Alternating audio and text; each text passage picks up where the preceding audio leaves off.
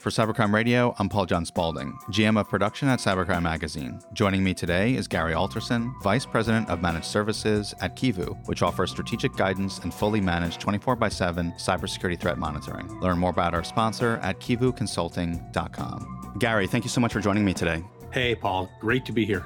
Gary, I wanted to talk with you about cloud security. Before we hit record today, you sent me an article from CSO Online talking about a study conducted by Venafi, which found that more than half of security leaders surveyed didn't understand the security risks associated with shifting to the cloud. If that half were listening right now, I want to hear what you would say to them, but also feel free to break down the study and a bit of the meaning behind it for our listeners. What I would tell folks moving to the cloud is that cloud changes the security game. There's a lot of benefits to moving the cloud from a security perspective, but the risk profile changes when you move to the cloud as well. Most organizations assume that when they move to the cloud, whatever security they had in place before will still work in the cloud, and that's not always necessarily the case. The other assumption made is that cloud provider just takes care of all security and I don't have to worry about it anymore, which is also definitely not the case. And so what we see as an incident response firm, unfortunately, is the downside of that, which is customers coming to us with cloud breaches.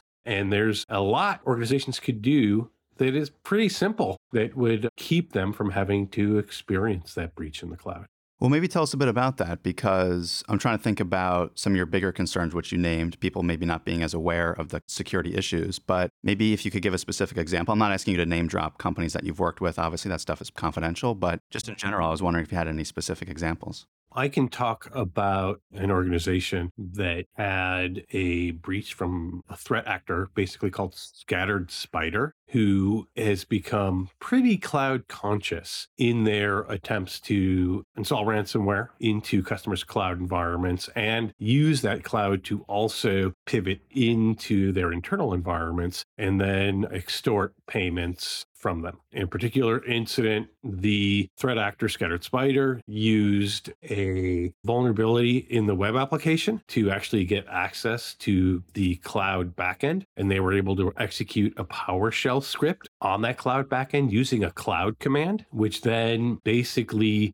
deployed an ability to modify user accounts and passwords. So they were able to escalate their privileges to administrator in the cloud, and then used that cloud orchestration tool, in this case it was Azure, to deploy ransomware, not just to VMs in the cloud, but also to on-prem EXXI servers, which encrypted the server VMs on-prem as well. So a couple lessons learned from that. One is still need to manage and minimize the amount of vulnerabilities in your web applications, something that's been well known for a long time, something that we as a security industry still struggle in getting developers to do. But more importantly, within the cloud, what we see is an explosion of users and entitlements, which makes it easier for an organization to miss something like a threat actor using an entitlement or a particular identity in the cloud to run a command, much less run a command that allows them to modify other user accounts and passwords and escalate privileges, which is an entitlement that this web application should have never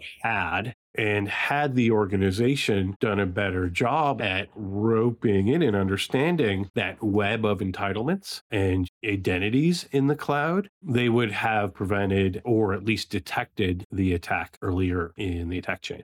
Every object in the cloud essentially has an identity and a set of entitlements. That may not necessarily be true on-prem, but as you move to the cloud, that web of entitlements and the number of identities you have, because you've got a lot of objects that you may be running in the cloud, whether it's VMs, storage buckets will have identities and entitlements. Functions, if you're running something like Azure Lambdas or Microsoft Functions in Azure, all those things have an identity to them and a set of entitlements. So that web of entitlements, or the number of identities and the number of permissions essentially and permutations of those, goes up exponentially in the cloud. And that's one of those things that organizations don't necessarily understand. Gary, I'm curious if your advice changes based on either the size of a company that you're consulting or the industry that that company is playing in. For example, maybe a healthcare industry, a small versus large company in that space, or financial sectors, or you name it. I'm sure you've come across it. So I'd be curious if you have any thoughts about that.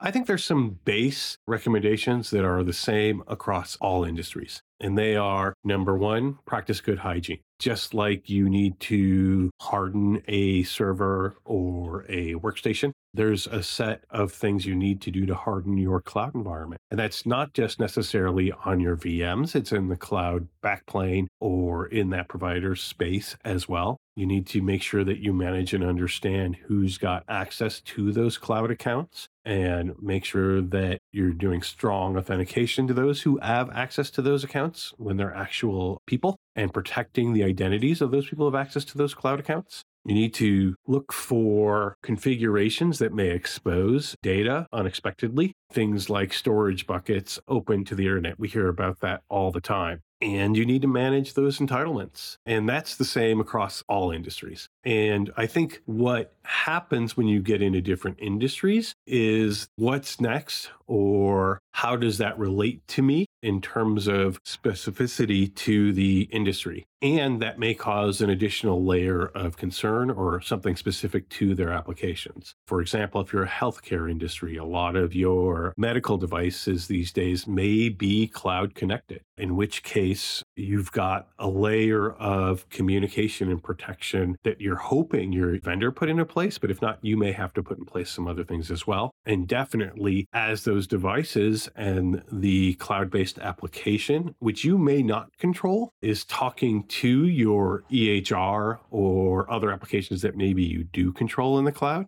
then you want to make sure that that communication is secured through authentication, encryption, etc. And you want to make sure that the different entitlements on the back end in the stuff that you can control are as finite and tight as possible so that you're not giving access or entitlement beyond what is necessarily needed. Different applications when you're talking financial services or manufacturing, et cetera. And when you get into manufacturing, you're also talking about not just necessarily the central cloud. You're also talking about, in many cases, cloud edge, where you see a lot of manufacturers, especially large distributed manufacturers, building IoT applications that need quick turnaround. So they're building those applications, not necessarily in a centralized cloud, but in the cloud edge as well. So there's an added layer of complexity that goes on beyond that. We'll be right back after a quick word from our sponsor. By the end of this commercial, multiple organizations across the world will be hacked by cybercriminals. Arm yourself with Kivu's cast of cyber crusaders and advanced cyber weapons. Reduce today's cyber risk with our full suite of cybersecurity services. From strategic guidance to fully managed 24/7 cybersecurity threat monitoring and hunting. And rest assured, Kivu's 24/7 incident response team based in the US and UK moves fast to contain threats, reduce damage, and restore business operations. Since 2009, Kivu fights cybercrime and protects humanity. Go to kivuconsulting.com to learn more. That's KIVU consulting.com.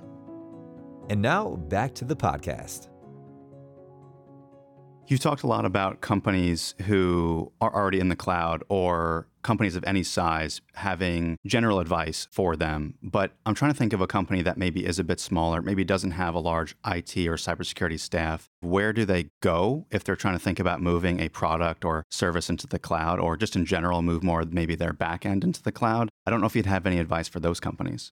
I think those companies have to rely on expertise from elsewhere. If you try to do it yourself and you don't necessarily have the IT staff and the security staff who are cloud knowledgeable, I think it can only lead to failure. Me in the security industry, definitely from a security standpoint. But in past lives, I worked at an organization that helped migrate customers to cloud. And we also saw that organizations that moved to cloud without that external help had operational issues in the cloud, and definitely costs were spiraling because they didn't necessarily plan correctly for capacity and cost management. So my best advice is to use a firm and get some external expertise to help you plan for both operations in the cloud as well as, in my case, security in the cloud.